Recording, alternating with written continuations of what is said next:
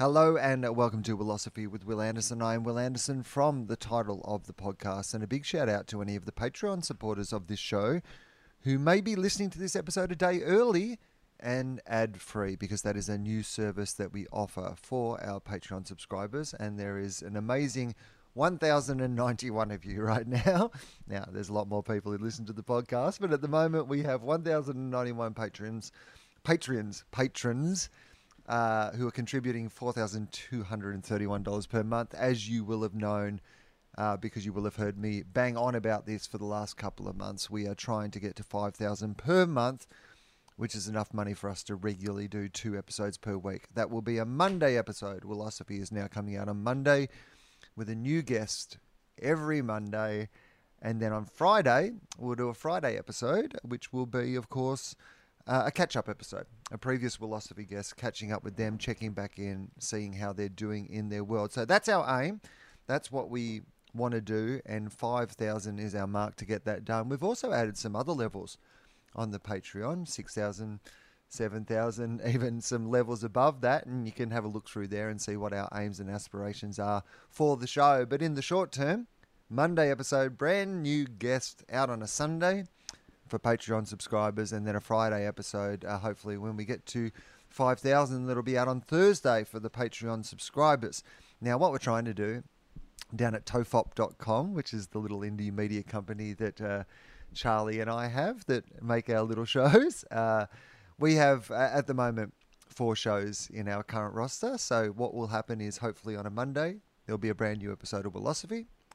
On a Tuesday, we're going to bring back my show Fofop, which is me just having funny chats with comedians. It's not like this. It's not like a deep dive like Philosophy, although sometimes it gets like that. The Dave Anthony episodes certainly get into deep dive territory, and so do some of the other ones. But it is a much more silly podcast than this, with comedians from all over the world.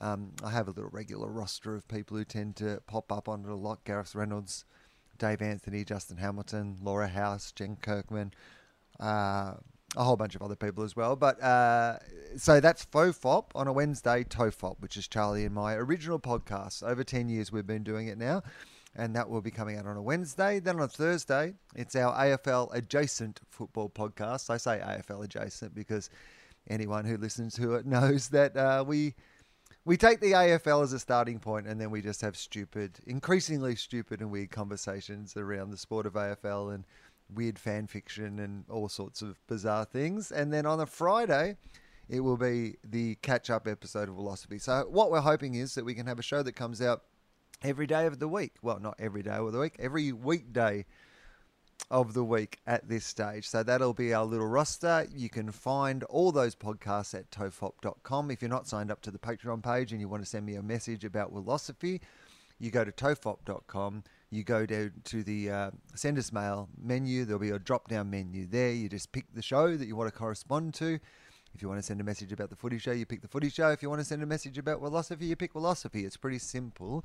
And Podcast Mike will be going through all of those. Then he'll pass on the relevant ones to me. If you hit me up on the Patreon, patreon.com/Willosophy, WILOSOPHY, then I will respond to all of those messages personally.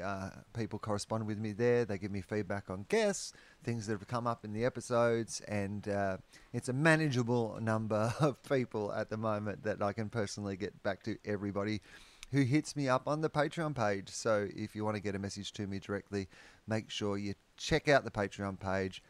Extra bonus content coming in the future. But thank you, everybody, for being so generous in your support.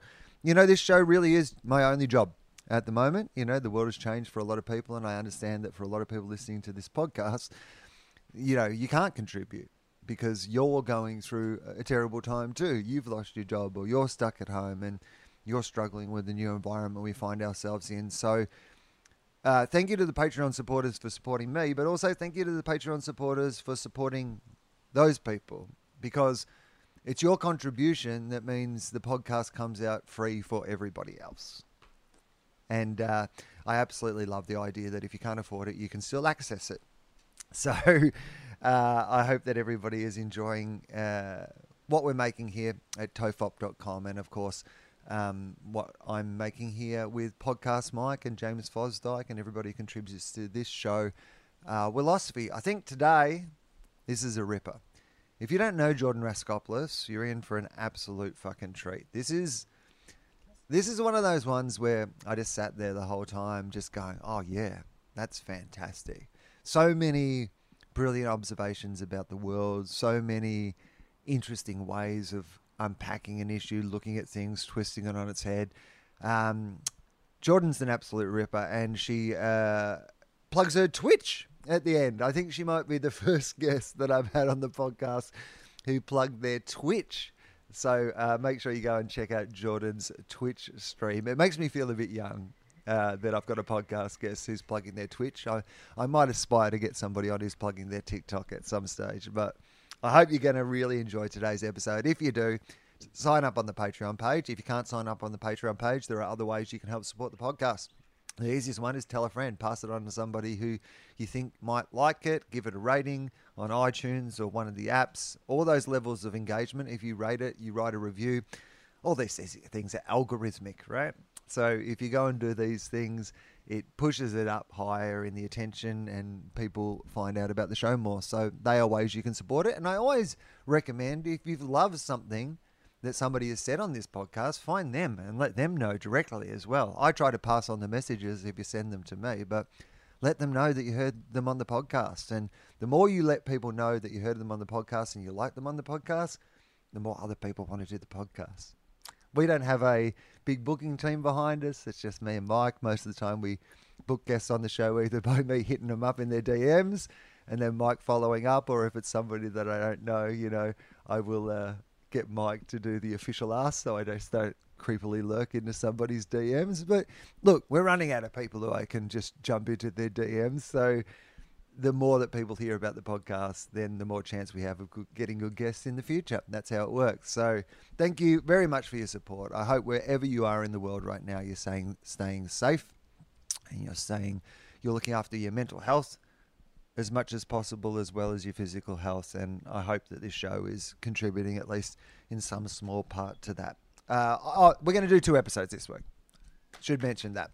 We are going to do 2 episodes this week. So we'll give you a little example this week of how it's going to feel in the future. So today, as a little celebration of the fact that we've got over 4,200, the new Jordan episode. But on Friday of this week, a really great, quite long, but really great chat that I had with one of the funniest people in the world and one of my great mates, Celia Piccola. So Seals is back on the show on Friday. So this is an absolute corker of the week. So I recommend head over to the Patreon page, sign up for as little as $1 a month and support the show. All right. I hope you enjoy this, and I'll talk to you again soon.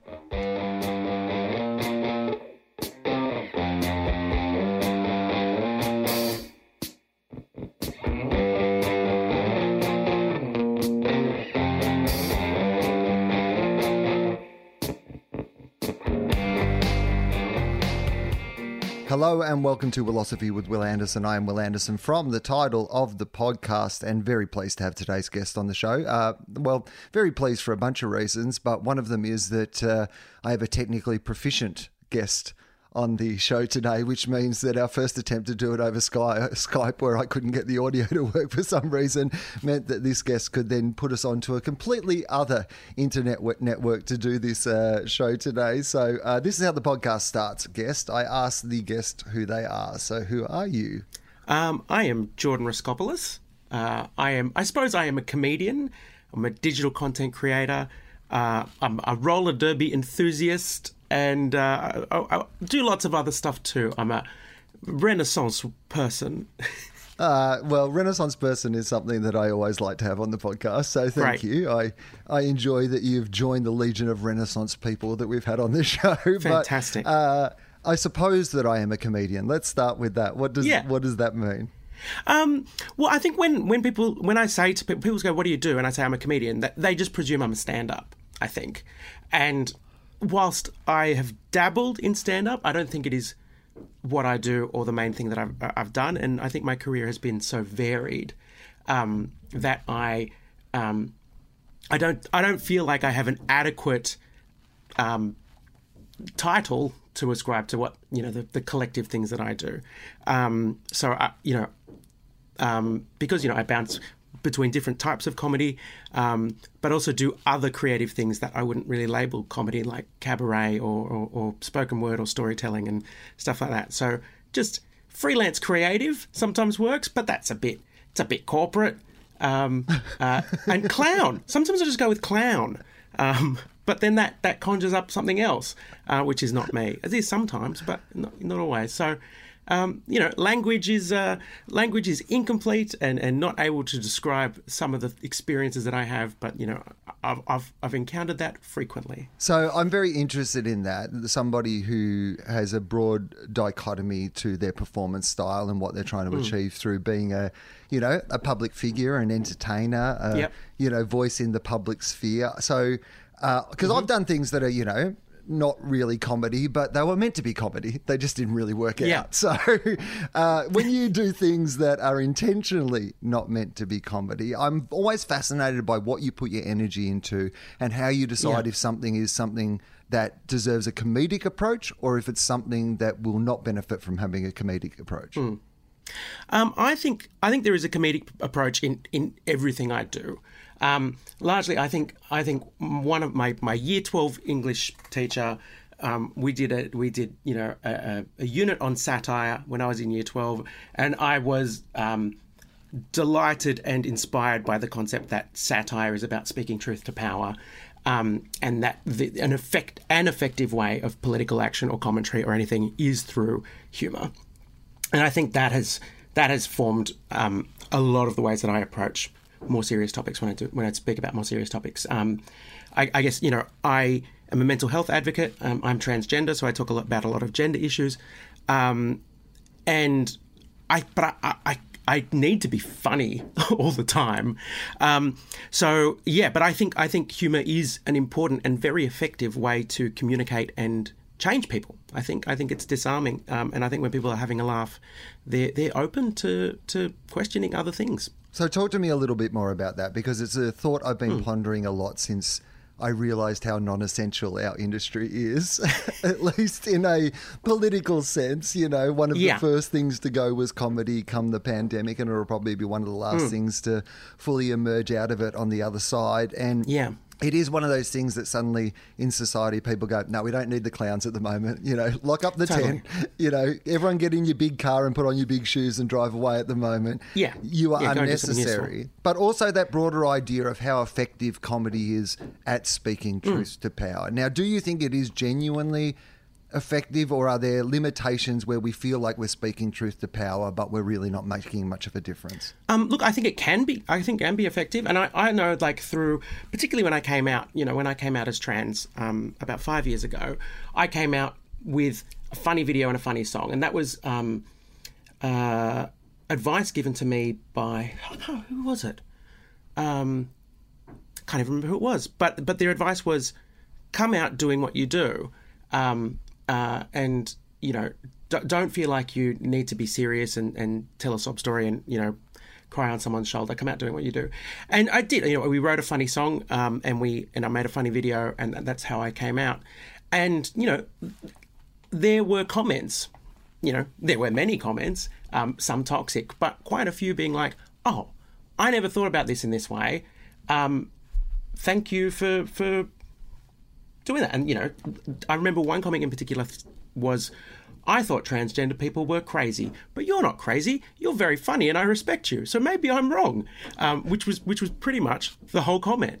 So, look, I think it can be effective. I think one of the dangers, particularly if you're dealing with irony, is that people will take it at face value. And that happens a lot, particularly on Twitter, where irony is much less apparent because no one's using their voice.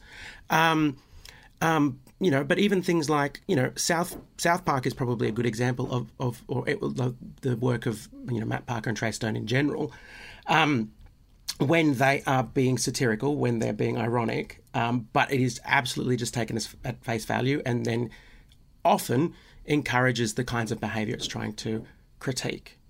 I think that answers the second part of the question, and I think the first part about comedians being non-essential. I think that is mirrors kind of the broader issue that somehow governance is just like, governing a society is the same as looking after your household, but just bigger.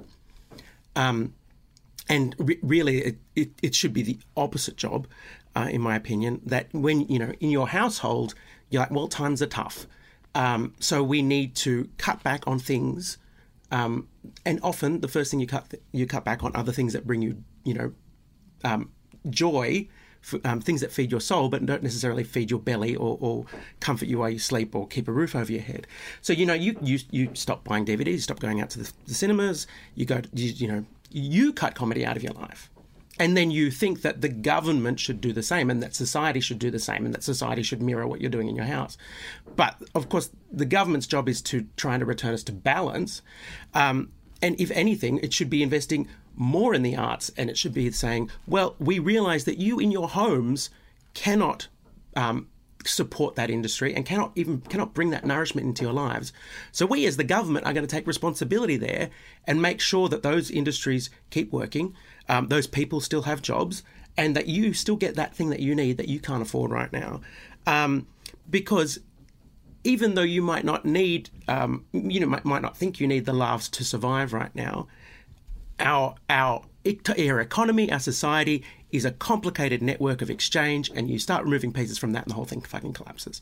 So there we go. That's a lot to talk about. Your turn. I love that, though. I love what you've said just then, because we talk about arts recovery as being some sort of package that we implement once we are able to go back to theatres and do it in public. Whereas what you're saying, which I think is absolutely brilliant, is this idea of if they were really thinking about how they could support the arts, and I'm oversimplifying it now, but Totally. if you got a list of all the available comedic artists, all the people who are going to do Melbourne Comedy Festival shows and all the people who worked in the comedy industry, and instead of, saying, here's a bit of money, we're going to send you a really good microphone and a really good video camera, because we want you to make as much brilliant content as you can put out there, and we'll cover your internet bills. We've put together a package right now, so not only is there something for you to do once we recover and we can go out and about, but we want you to be creating stuff around your house. We want you to be making shows with your friends. We want the people who are at home and can't go and see these things to be able to access that entertainment for free.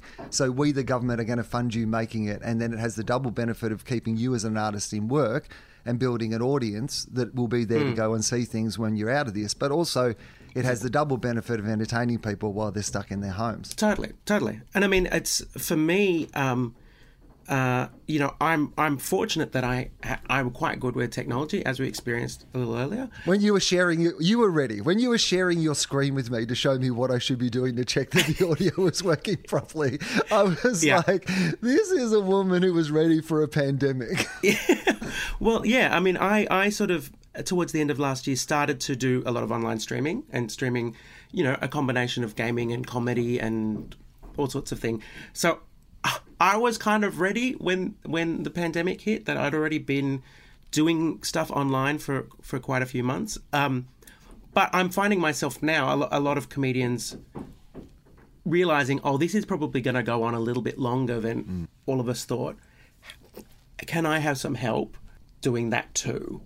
And so, I have been helping and advising, but a lot of this I have an aptitude for, and a lot of this, so I was able to kind of get on quickly. But it's also a format that works for me, and a format that I have passion for, and it doesn't suit every artist. And I think the idea that a lot of artists now need to shift online right now to do their work, that is not going to work for a lot of art, or a lot of artists, or a lot of way they think, the environments they thrive in. So I think yes, like, here's a microphone, here's a camera, continue to do your art online, but also realizing you need to thrive in a different way, and you need to support, either to find how that exists now, or support another way, in ways to which to continue. And I think ultimately, this is, the economic sustainability and cultural sustainability of our society right now needs a surgeon with surgeon's tools, and at the moment we're trying to do it, with a carpenter with a hammer and a lathe or something. Okay, can we circle back then on the first Yeah, part of your answer, which Yeah. was using comedy when you came Yeah. out? And I just, so what I try to do, and I hope that this podcast is about, is constantly challenge the way that, you know, I've seen the world, you know, particularly being like a white straight guy walking through a world where, you know, all the, you know, infrastructure is set up for you to not really be able to see that other people are being marginalised by the systems.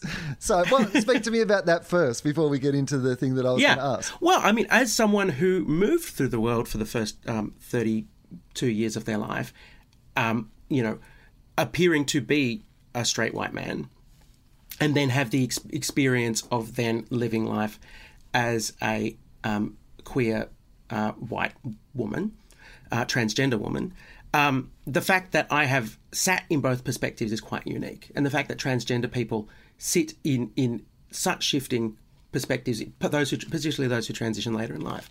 And I think those perspectives are really interesting and really important. And I think you get similar perspectives from perhaps people who experience disability later in life. And, you know, when you have two vantage points that you can actually draw comparison to, I think that's really, really important. Like, and, you know, I can speak to how my career has changed through transition, and there are things that I expected would happen, and there are things that have absolutely surprised me. And I don't think I could have imagined those differences without both perspectives. Okay, so I'd love to get back to that if we can, but I'll ask you the question I was going to ask you, because Yes. I firstly am examining my use of language and you know, constantly, you know, evolving understanding of language. But the second thing is, and the thing that I, you know, probably have been more guilty of or been blind to, is this idea that when you speak about marginalised communities, you always present them as being marginalised still. So even when you're trying to say to people, you know, hey, let's be respectful of this marginalised community, there is implicit in this idea of, because poor them, look at this terrible life that they have to lead. And Totally. to separate the two things is something that I'm trying to challenge in myself, is the idea of going, acknowledge the ways that it has been more difficult for this person because of this, but also, so to get to what I wanted to start with, which was this idea of coming out through comedy, it presents the joy of being who you are as well. And to speak about those things as a celebration, not just as, hey, we should be, you know, using this language for this poor marginalised community. That's something that I'm coming to an understanding of. Is that something that resonates? Yeah, totally. Look, I think that is a big, a big thing for me. And particularly as, you know, trans stories, true and fictional, are quite often stories of woe and anguish. And I often want to... I like being who I am. I like that I'm trans, and I like the fact that I have such a unique perspective on so many things, and that I can teach people about them. You know, like, even I know that getting hit in the balls hurts more than getting hit in the tits, right? How wonderful for me to have experienced both and to let you know that it hurts more to get hit in the balls, right?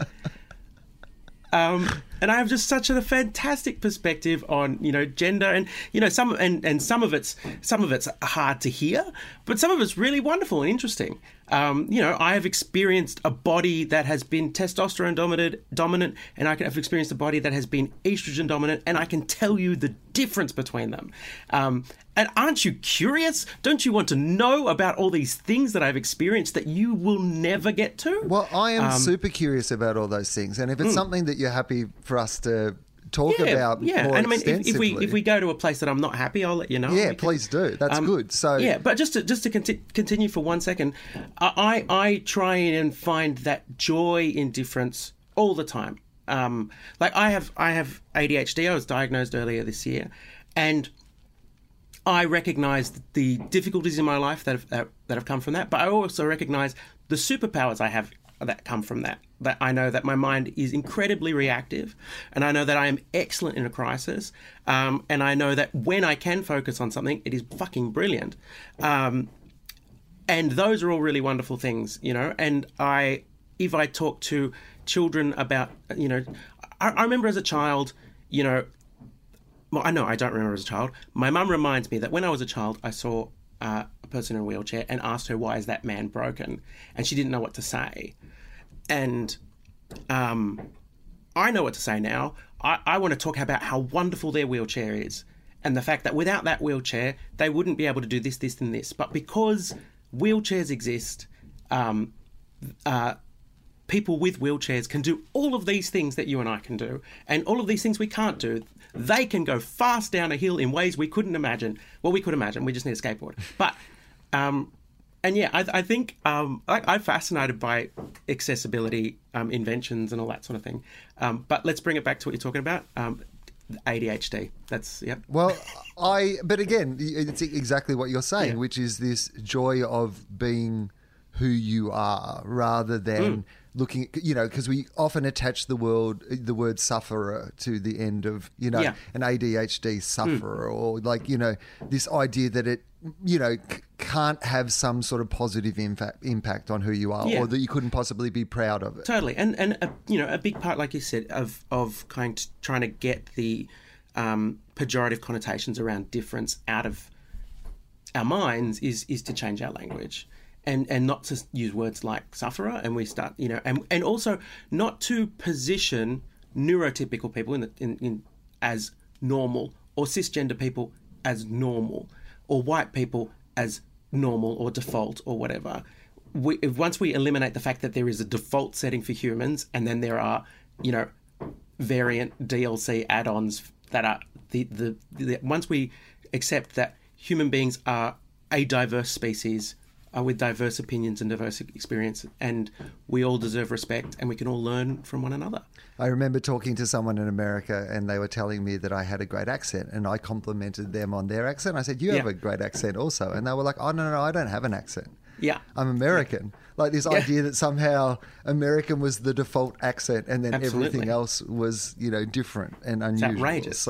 It's outrageous. If anything is default, it's Welsh. So can we, and again, and you've said it out loud anyway, but it is also the principle of this podcast is if I ever ask anything that you don't want to talk about, let's just move on from it. But if it's okay, can we go back to that time before you came out? Like, was that a tough time in your life? Was it something you were particularly struggling with at the time? Look, I have been trans my whole life. The experience of gender dysphoria is something that I experienced since childhood. I have vivid memories, from being 4 years old and onwards.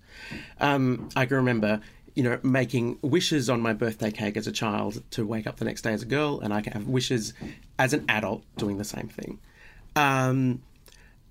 So those experiences aren't new. But to be honest, growing up at a time when I did, I am 38. So the amount of discussion around trans identities that we've had in the last 5 years, I had none of that till the point that I came out. And perhaps my coming out has contributed somewhat to that discussion. The only kind of trans representation I had from media was the butt of a joke. Or things like Ace Ventura or Jerry Springer. I think the only real trans people I ever saw were on Jerry Springer. And I wasn't equipped with the language to describe the way that I felt. And so I didn't even know what it was.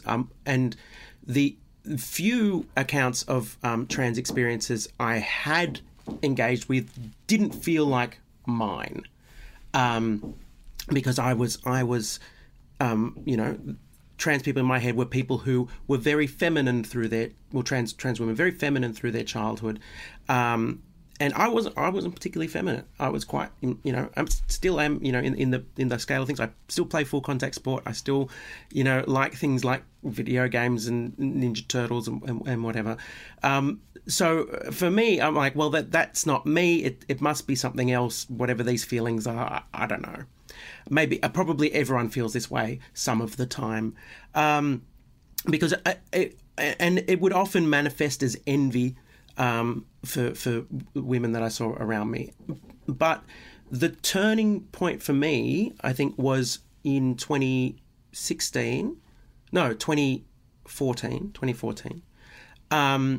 we, Axis of Awesome, we were on tour in the UK, and it was a poorly routed tour, and there was a lot of driving and a lot of travelling between cities. And I would read and play on my phone, and, sometimes I'd, be drawn back to thinking about the trans stuff and start reading about trans stuff, and encountered a paper that was written by a psych in San Francisco who helped trans patients.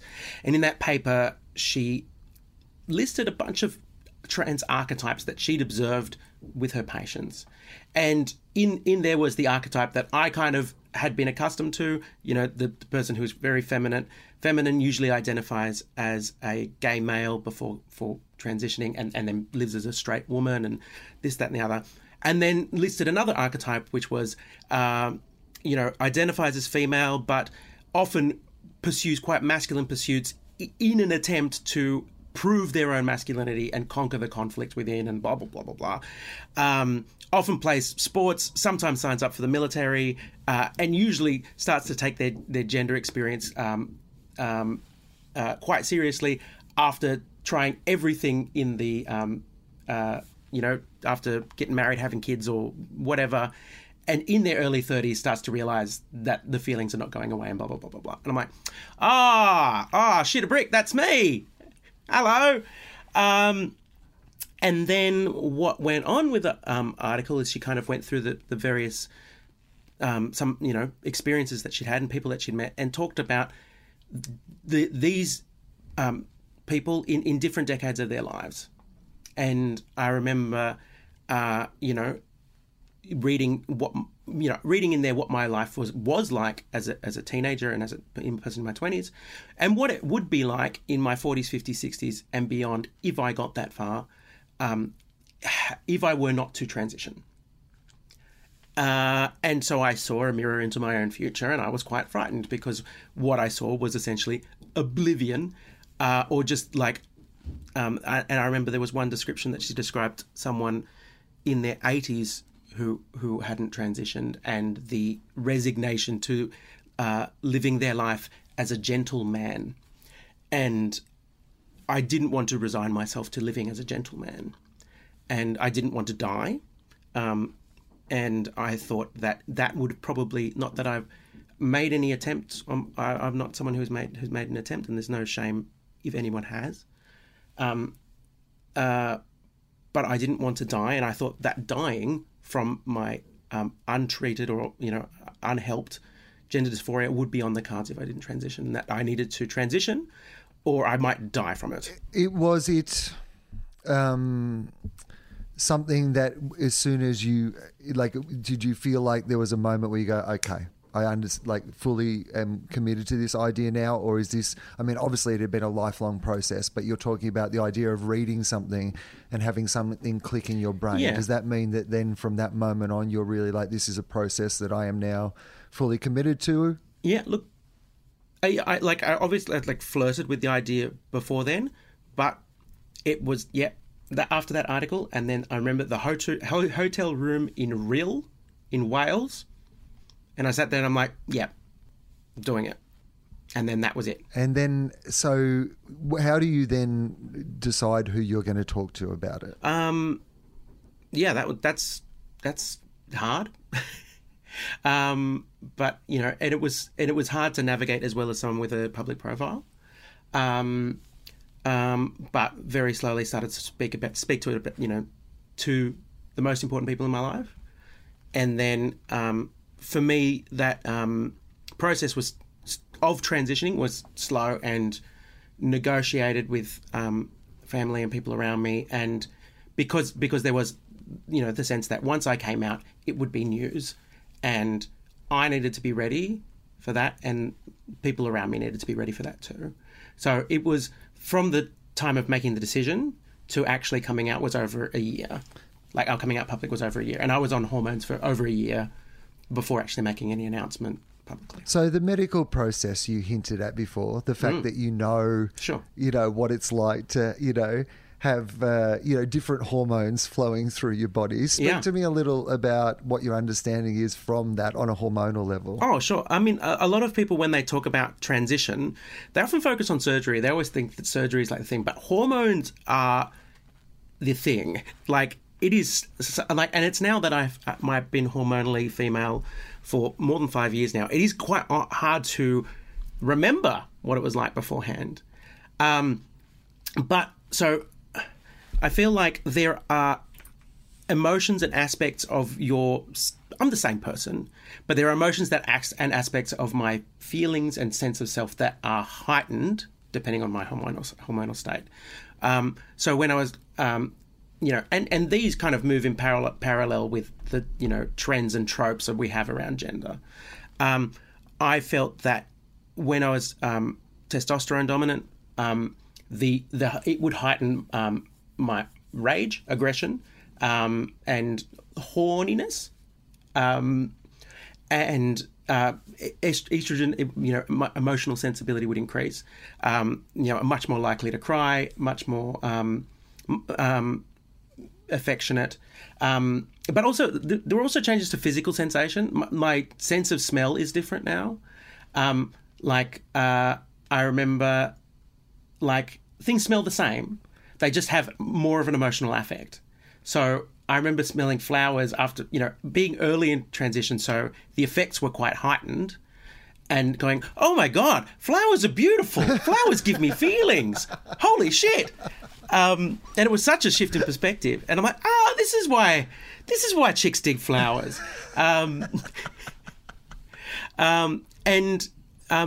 Pregnant women kind of experience that because the estrogen levels in pregnant women are much higher than they are at other times. And sense of smell and taste and things like that shift with the amount of estrogen in your body. But one of the things that happened was, starting hormones, within a couple of weeks, my body felt right as well. And I didn't realize that I had dysphoria from the hormones in my body. Brains are a mystery. Neurology is a fucking mystery. But my brain knew that the way it felt was off. And then once this was in my body, it was like, oh yeah, this is right. Which is wild. And so fascinating. So you speak a lot about mental health, and you're very passionate about advocating on behalf of mental health. One of the things that obviously gets tied up, in this discussion at the moment is how we speak to children about these issues. Whether it's debates over safe schools programs, but at the heart of that is, how do we talk to younger people about differences and understanding those differences, and in a way that gives a young Jordan more information and more role models and more options to be dealing with what young Jordan was dealing with. What are your thoughts around that? I mean, look, kids. People always talk about kids being. You're going to confuse them. You're going to confuse them. Kids are confused by bloody everything. Everything is new to them. Everything is exciting, and everything is more complicated than they can understand. But kids have incredibly plastic brains, and they're loving creatures, and they just want to learn, right?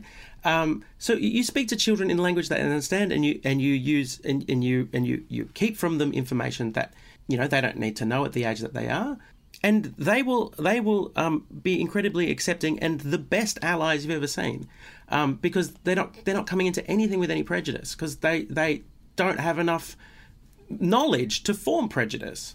They're just sponges ready to listen and whatever. So all you need to say is, that some people are different, and, this is how they're different, and they'll be like, oh, I didn't know that. Awesome. I know a new thing, and it's like, because you can't really, the problem you encounter is if you start to keep information about difference from children, they will struggle when they're older and they encounter it. And the thing is, young kids are going to encounter trans and queer people in their lives. There is going to be, gay mums at the school, and if as much as you may think you're helping your child by not telling them about gay marriage or homosexuality or whatever. They're going to have questions about the two mums at school, you know, and they're going to be honest questions, and you can just give them honest answers. Like, sometimes people have two mums, sometimes people have no mums, sometimes people live with their grandma and a dog, and sometimes people have a dad, but the dad's not in their life, and maybe they see them every so often or whatever. So I think we that's how we can talk to them, and I think we also give them diverse media to enjoy as well. That and I think that's a big thing, is seeing children's books that have families that are different to theirs, and for that not to be the point of the book as well. You know, just to have diversity in the background of things, I think is really important. I'm a big fan of a cartoon series called Steven Universe, which is primarily about 3 rock ladies from outer space and a little boy called Steven who fight aliens together. And their names are Garnet, Amethyst, and Pearl, and Steven is Steven, but also has the power of rose quartz.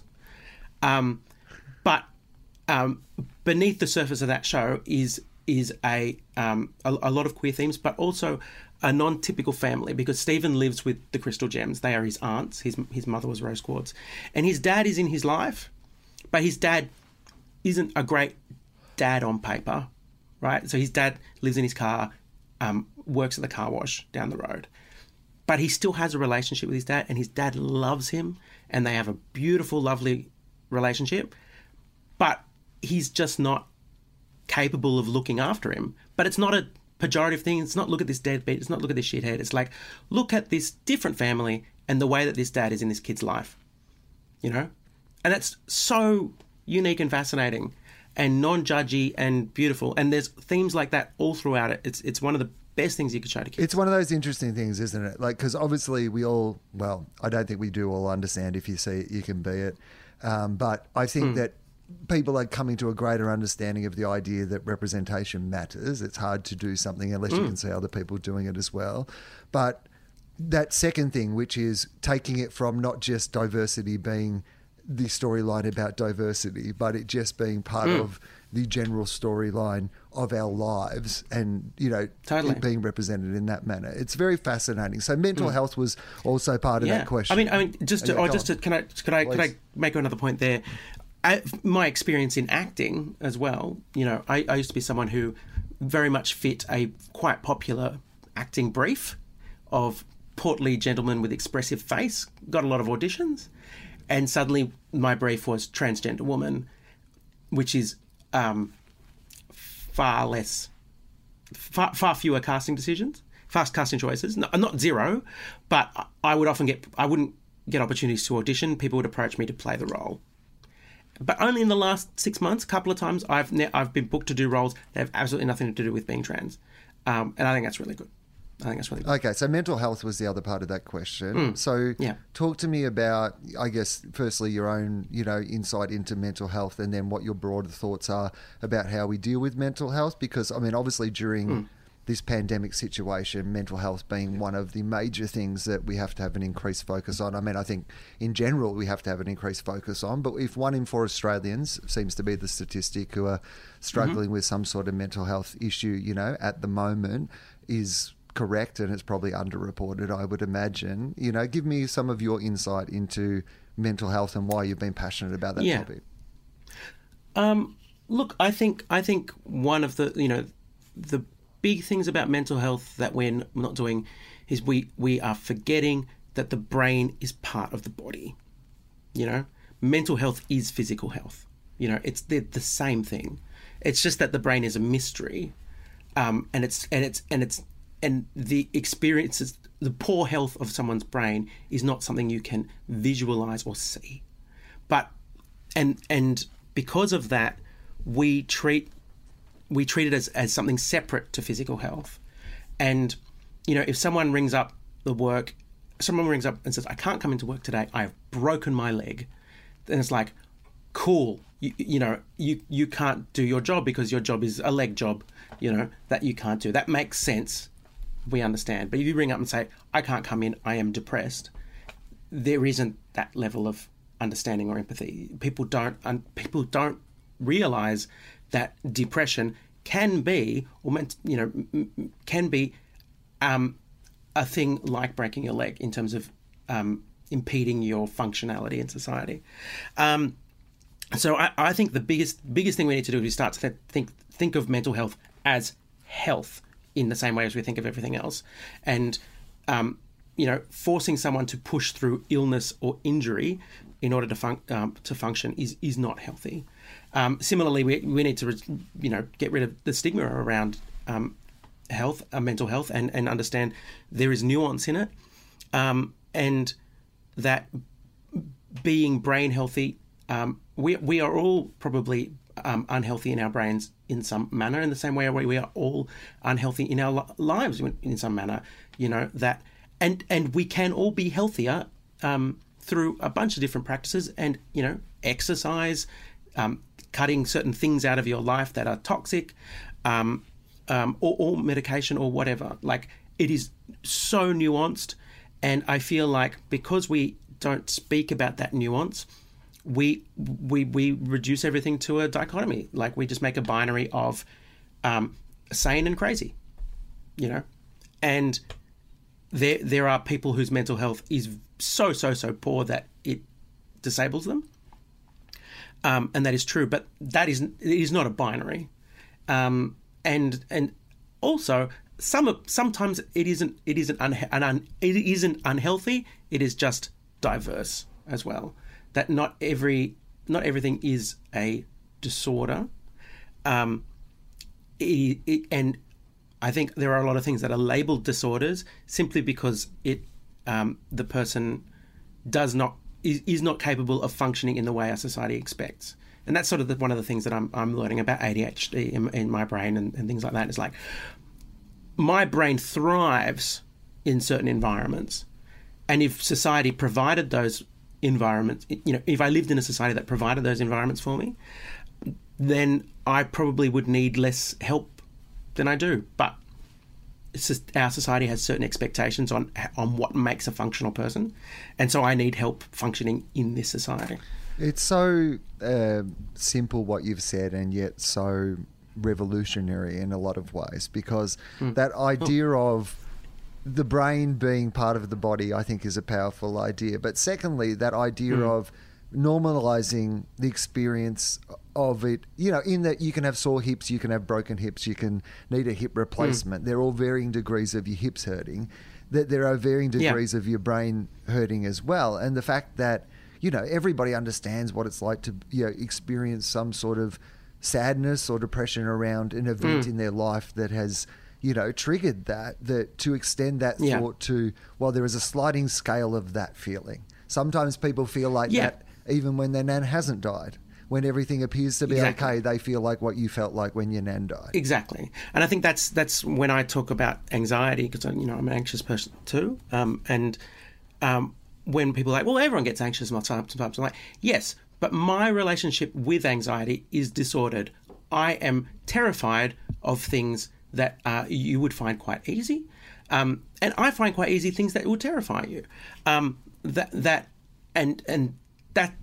the other thing that people kind of find difficult to keep a finger on is constancy as well.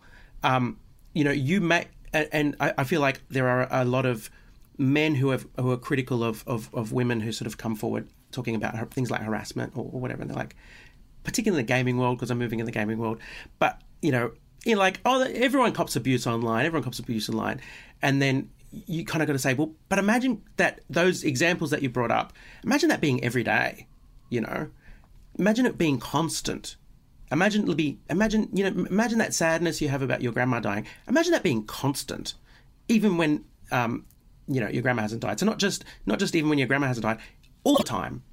And imagining constancy is really hard, I think. It's interesting what you say, because you do have an insight into the gaming world, and often, unfortunately, it seems to be a manifestation of some of our worst impulses, and it does seem it can give you an unfavourable look at what certainly the next generation of young men, and maybe not just young men, might think about the world that we're coming into. Is that fair, or is that overstated? Because I'm someone who is looking at that world externally. Yeah. Look, I think it is like many spaces, a diverse space. I think it definitely has issues with toxicity and toxic people. I think the fact that anonymity in any environment allows people to be arseholes without consequence. So I think you will find that in any environment where anonymity can be a thing. But I also think the gaming space is such a beautiful space as well, and there are diverse groups of gamers, but also game creators who are making these wonderful experiences in a medium that is interactive and changing. And I think that there is a variety of things to experience in the gaming world. I think it's incredible. Yeah, I like. It's just you need to find the spaces where you are safe. It's a bit wild. It's a wild space. I want to talk to you about roller derby in a second, but just before we move on, one of the questions that I get a lot, and I am cognizant of the fact that I don't think it's the responsibility of people who are, in diverse communities to explain, their world to those who aren't in that world. But seeing that you've said that, part of what you are passionate about doing is telling those stories, one of the questions I get quite a lot, and I think it's meant in a positive way, which is people saying, I am not a member of one of these communities, but how can I help? How can I be better? What is it that I can do that is going to make the life experience of these people a better experience? Do you have any tips for people who are looking for ways to, to be better allies, I guess? Yeah. So I want to just address the first thing you said. So I do feel a responsibility to speak about those things, but my responsibility is not to you. My responsibility is to society in general. I think we all have a responsibility to contribute to our society. And my responsibility is to people like me who don't share privileges that I do. Transgender people who don't have access to platform to speak with you and reach many voices. People who don't have access to language like I do and the ability to articulate complicated ideas in ways that people can understand. So my responsibility to talk about trans issues is to the next transgender person you speak, or the next, people listening, the next transgender person you speak, for whom they know they don't need to do this work for you because I've done it for them, and they may be incapable of doing the work. So I don't quite like that. It's not my job to educate you phrase, because I feel like it is. It's not, but my responsibility is not to you. It is to who you may meet. And the next thing is how to be a better ally. And I think the thing is recognizing privilege and recognizing what privilege means, I think, is the first step to being an ally. And I think the word gets chucked around a lot, and I think we've lost touch with what its actual meaning is. Privilege is something good that you have that somebody else does not. So everybody has privileges. Everybody has privileges, and there are privileges to having any kind of identity. But I think it's recognizing what your identities, what privileges they bring you, and whether any of those are unfair. And if you recognize that some of them are unfair, it's about taking responsibility for changing that. And and I think shame is a bad motivator, and it's not something I have in my philosophy. I live with shame for so long that is not something I wish upon someone else. So when I call out someone else's privilege, I don't want to shame them. I want to instill in them responsibility, a sense of responsibility for who they are, or things that they have that might be unfair, that I think are unfair. If I can convince them to see things from my perspective. So I think that is a thing. The other thing I think is really helpful to be an ally is believing people when they speak about their feelings. so and I deal with this, like, I think when I talk about comedy a lot, you know, when sort of some people say, oh, you're not really offended, or oh, you can't be offended, oh, it's just a joke, and trying to minimize someone who says, well, I'm hurt by that, and they're like, oh, you can't be hurt, it's not hurtful, it's just a joke. I think when someone says they're hurt, I think they're telling the truth. But your decision is not to decide if they're hurt or not. Your decision is to decide if you give a shit.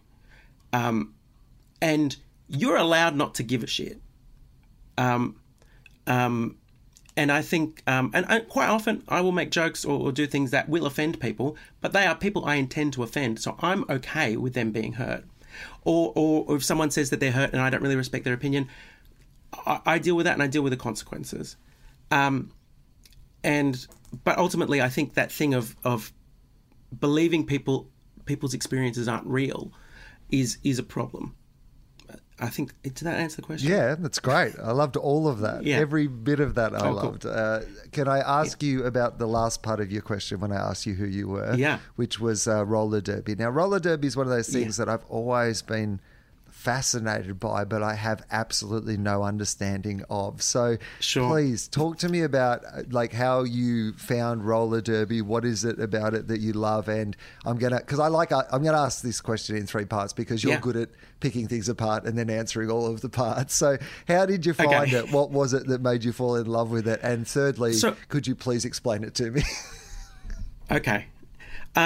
So I have played like full contact sport for most of my life. I played rugby from about 8 years old up until about 22, and then kind of did my knee, and then did martial arts and stuff like that. And when I began transitioning, I wanted to continue doing sport, and at the time I was doing martial arts, and I couldn't see myself transitioning in that space, and not have to constantly explain myself to people, either new people moving in the space or whatever. And I didn't want to do that work in that environment. You know, if I'm having a sport in my life, that's for me. So I needed to find an environment where my body not only would not be questioned, but would be celebrated. You know, I knew that was derby. You know, because derby came out of, modern derby came out of counterculture to start with. It has been extraordinarily progressive in terms of trans and queer inclusion and celebration, and it's further ahead than any other sport in the world. Like the derby, the WFTDA, the Women's Flat Track Derby Association, their policy around gender now, so, you know, stuff like the Olympics, the policy is, you know, if you've been on hormones this many years and blah, blah, blah, blah, blah, science, which is real and true and blah, blah, you know, but the derby policy now is, if you feel that this place is right for you, then you are welcome. You know, this is, you know, it started as, you know, a women's and non-binary identified thing. This is not a men's league, but it's not for us to police your identity. If you feel this is a place for you, then you are welcome. You may need to repeat the other parts of the question. Okay, well, the second one was what then... So, okay, I understand that's an open invitation. That's an open door, right? But then you've got to enjoy the actual sport itself, not just the inclusiveness of it. So talk to me about what made you an enthusiast. The fact that it is a full contact sport where you get to wear a leotard is great, you know. It's awesome. I mean, I love full contact sport. I get a rush from it. And the fact that it's like you get dressed up in outfits and wear roller skates and smash into each other. That's bloody great way to spend your Sunday morning. And do you have a name? Is it like, because normally you have a roller derby name, right? You do have a roller derby. My name is Judge Booty. Right. So can you explain to me a little of how actual roller derby, what are the rules? Because I've watched it, obviously, but I don't understand it. Yeah, it is a very complicated game to watch, and you could watch a whole game and not pick up anything about it. The first thing is there's no ball. People always ask me where the ball is. There's no ball. It's not a game with a ball. And so you have the game is played in 2 halves, and each half is made up of a number of jams right? Like plays in American football or whatever. So a jam can last upwards of 2 minutes, okay? So in each jam, each team will field 5 players, and you're playing on an oval circuit, a track, and basically one player from each team is the jammer, and they have a star on their helmet. And the jammers are basically having a race with one another around the track. The other 4 players from each team are called the blockers, and the job of the blockers is to help their jammer win the race and impede the other team's jammer from the race. So the jammers are doing laps of the circuit. The blockers are hitting them, trying to knock them out or hold them in place and clear the path for their own jammer. The jammer scores a point every time they lap a blocker from the other team. Oh. So if you can complete a circuit and get past the 4 blockers on the other team, you get 4 points. If you can hold the other team's jammer down while your jammer does laps and laps and laps and laps, you can get 16, 20, 30 points in a jam. The other thing is the first jammer to get past the other team is called the lead jammer, and the lead jammer can stop the jam. So quite often, if you get lead, if you're the first jammer through, you complete and get your 4 points, you will stop the jam before the other team completes their lap. And then after the jam's over, you repeat. And jammers generally don't jam multiple jams in a row. And so you've got a squad of 14 and you swap your players between jams. You try and read what their strategies are, how they're blocking, which jammer pairs better with their jammers, and that. And there's a lot of thought and tactics to it. And there are more complicated rules, a lot of different ways to get penalties. And penalties are quite frequent. And if you get penalised, you need to leave the track and sit in the penalty box for 30 seconds. And your team doesn't have you as one less player while that happens. So, and that could be the jammer. So if the other team's jammer goes into the bin, you have what they call a power jam, where your team only has to play offense and you can get some big points because the other jammer's not on the track. Okay, well, that's great, because I now not only feel like I understand it, but I now feel like I'm an enthusiast. It sounds like the best game of all time now that I understand what's going on. It's so exciting.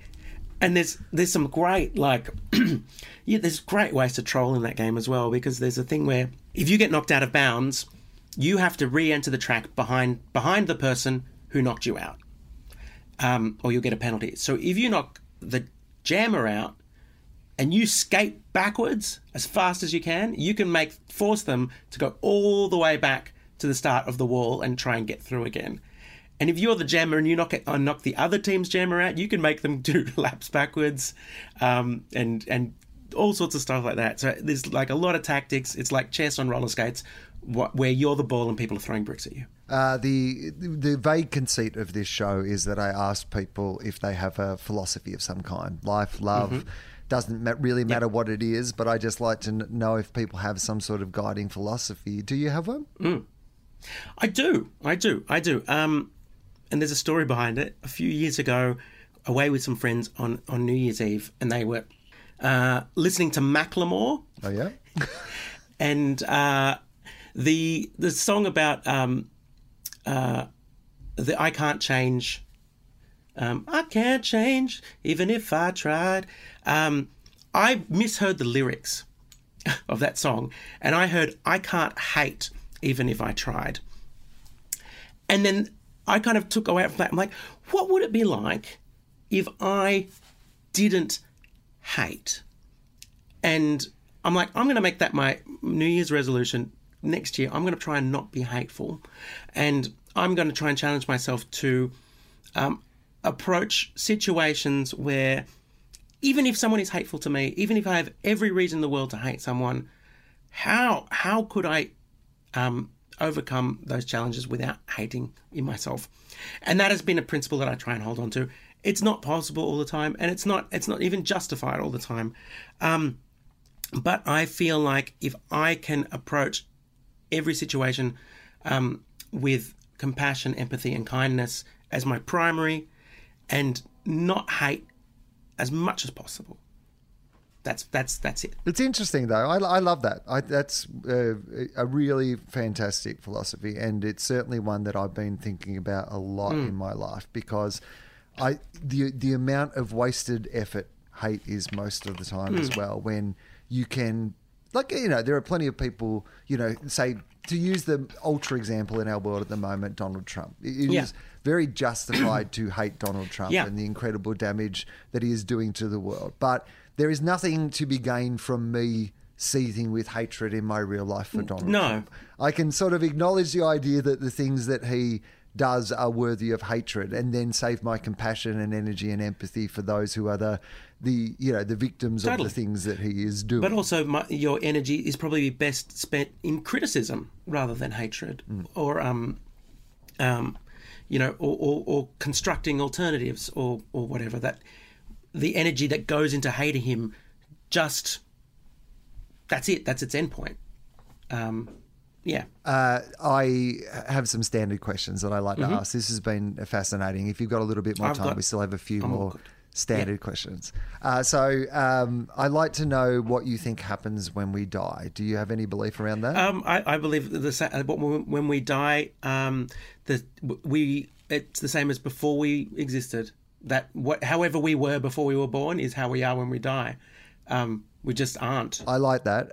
Can I ask then, in a world where life has no greater meaning, no traditional meaning in the way that we understand from organised religion, and this idea that our life is meaningful for other reasons than just of itself, how do you construct meaning in your own life? I mean, I think that life, does have meaning. I just don't think our singular consciousness is all of it.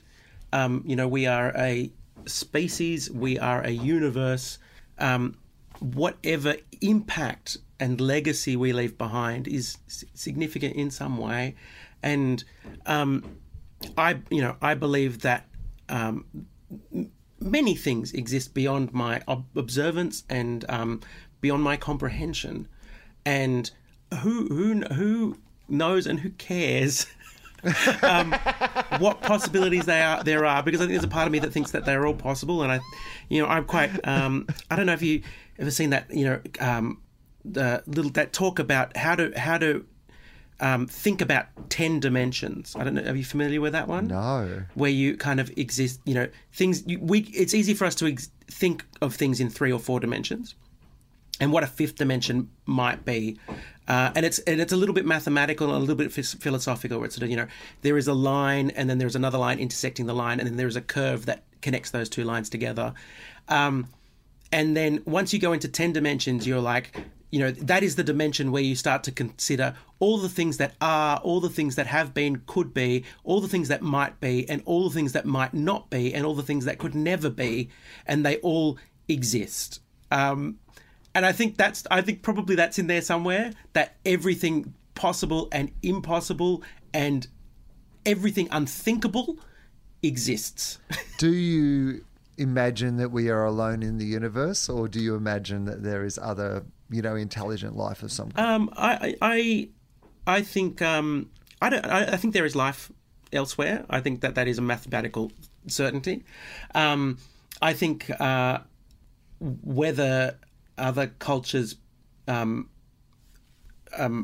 in the same way, I don't know. I can't remember the thing, but the probability that if intelligent life existed elsewhere in the universe, we would have encountered it by now, even if only as radio signals. And the fact that we haven't means we are means something's up. Look, I think there's something out there, but something's up. How do you think we are going as a human species? Like the doomsdayers would say that, with the challenges that we're about to face that we are already facing through climate change and the environment and the state of the planet, combined with the fact that we're going through a global pandemic where we're not concentrating on any of those things at all, might mean that we're at a really critical point in the actual history of humankind. If we happen to be alone in the universe, or even if we're not, this incredible thing that has happened, the rise of humanity and the creation of everything that human beings have created, might be towards the end point rather than, in the middle or towards the beginning. How do you feel about that? Where do you feel like human beings are at the moment? Yeah, look, I feel like human beings are a species headed towards inevitable extinction, and I think that's okay.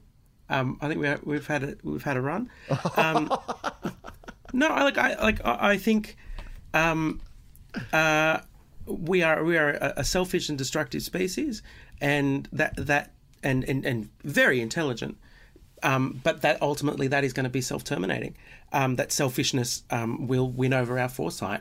And I often have this thought looking out the windows of planes when I see places where people aren't living, and think of the climate and think of the way that we have wrestled the world to our will, and the damage. When you talk about the damage that we've done, and also the knowledge that the world has experienced catastrophes in eons past, that there have been climate changing events in the past. They have been horrible for a long, long time, and they have caused extinctions across the many species that exist, but that the world persists beyond that, and that there is life that adapts to that, and there is life that thrives in different conditions, and that we may terminate ourselves at one point in the distant or not too distant future, but that the world will survive and right itself over a long, long time, and that something will thrive here,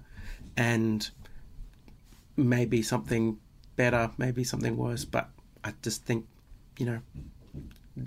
something will thrive. The current world situation we are going through is one that I think we all now have to acknowledge, at the very least, nothing will ever be the same. This will be one of those experiences that, if we're lucky to live long lives, and this be the big thing. Unfortunately, I don't feel like it's going to be. I feel like this is practice and there's a lot worse coming. But sure. But let's just say this by itself already is going to be defining so much of what happens in the next 5 years, the next 10 years, probably even the next 20 years will be because of what we're currently going through now. Do you have optimism that we will come out of this better people, or do you think that the world will return to a worse normal than before?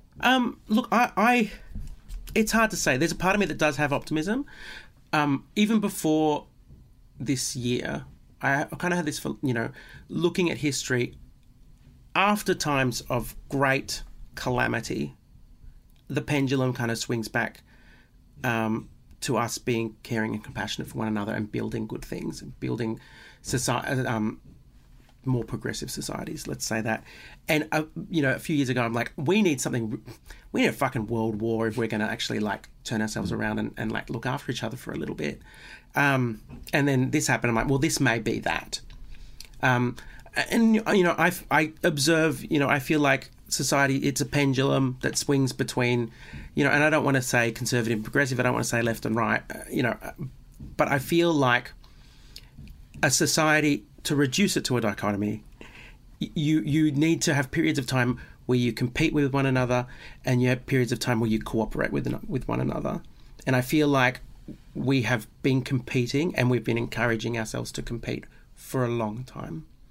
And I think that has harmed people, and I think we need to swing back to cooperating, and hopefully those that profit from competition and those that control the media and encourage us to have that sense of competition, hopefully they don't have so much power, because I feel like that is what is the biggest impact from us to turning to being a cooperating society, is the fact that there is a media that thrives on us competing with one another. That is genuinely the best way I've ever heard that expressed, because so many times we get caught up, I think, in the politics of left versus right, or good versus evil in these ideas, whereas you've expressed it in a way that takes away those pejoratives, or, that sort of the idea of what those things mean. Yes, sometimes I think absolutely competition is important. Innovation comes out of competition, and economies can evolve out of competition. People can go from poverty to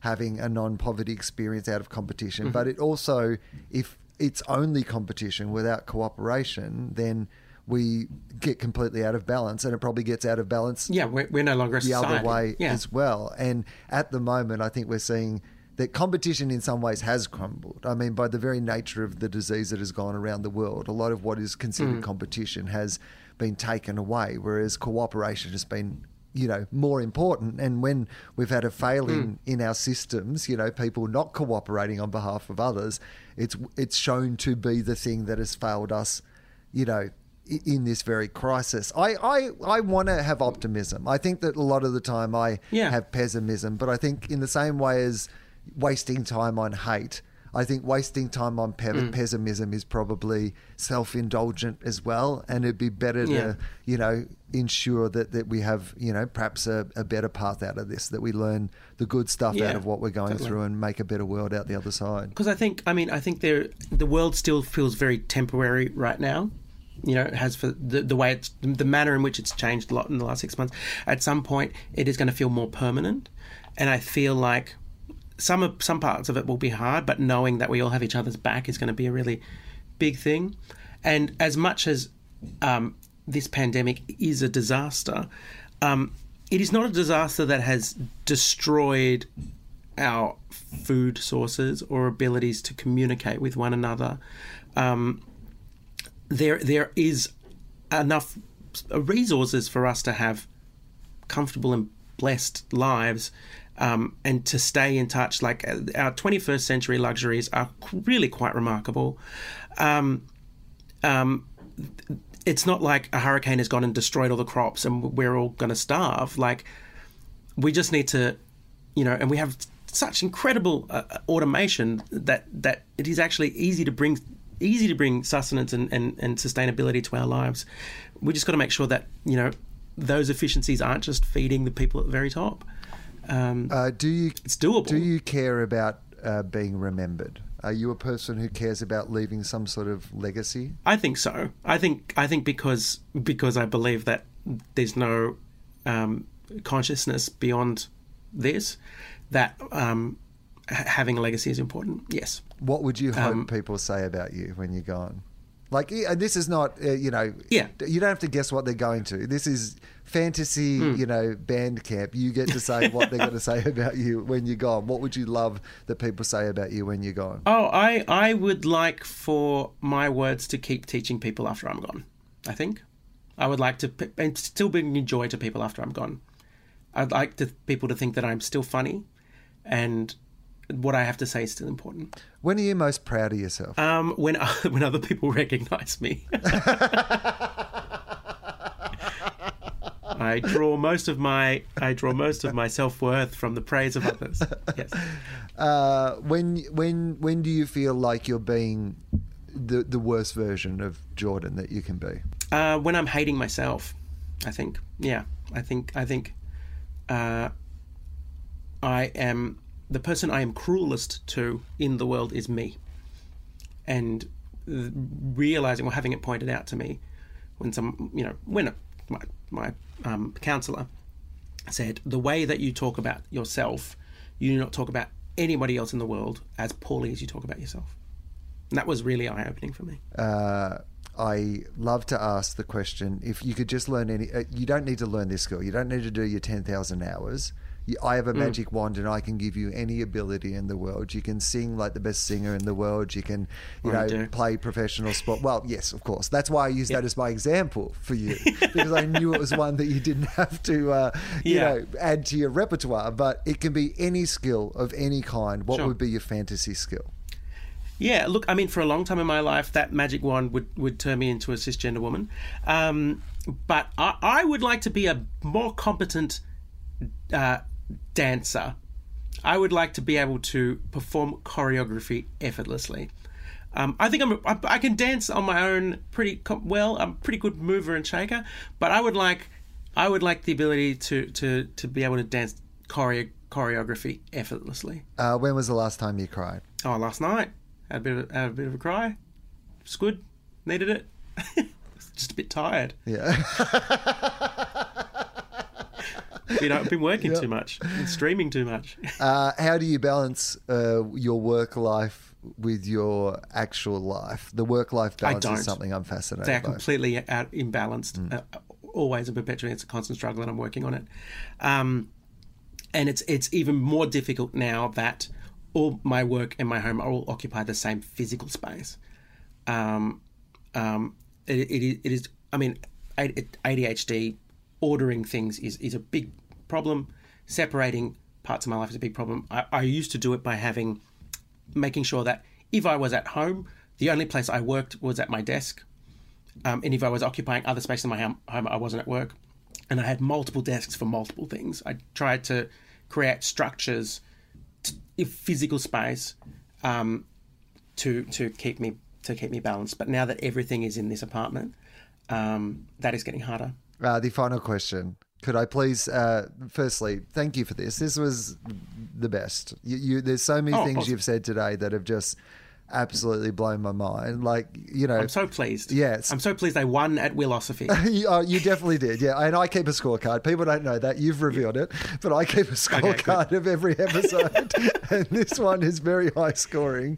Excellent. But yeah, no, just so many good things. And I really just appreciate your time and everything that you've shared today. Can we plug some stuff before I'll do an intro where I'll plug all these things, but we do this one here at the end so you can tell me what you'd like me to plug most. Yeah. Well, the thing you should plug most is my Twitch channel that I now stream to Twitch and have done so for the last few months. And it's something I really, really, really love.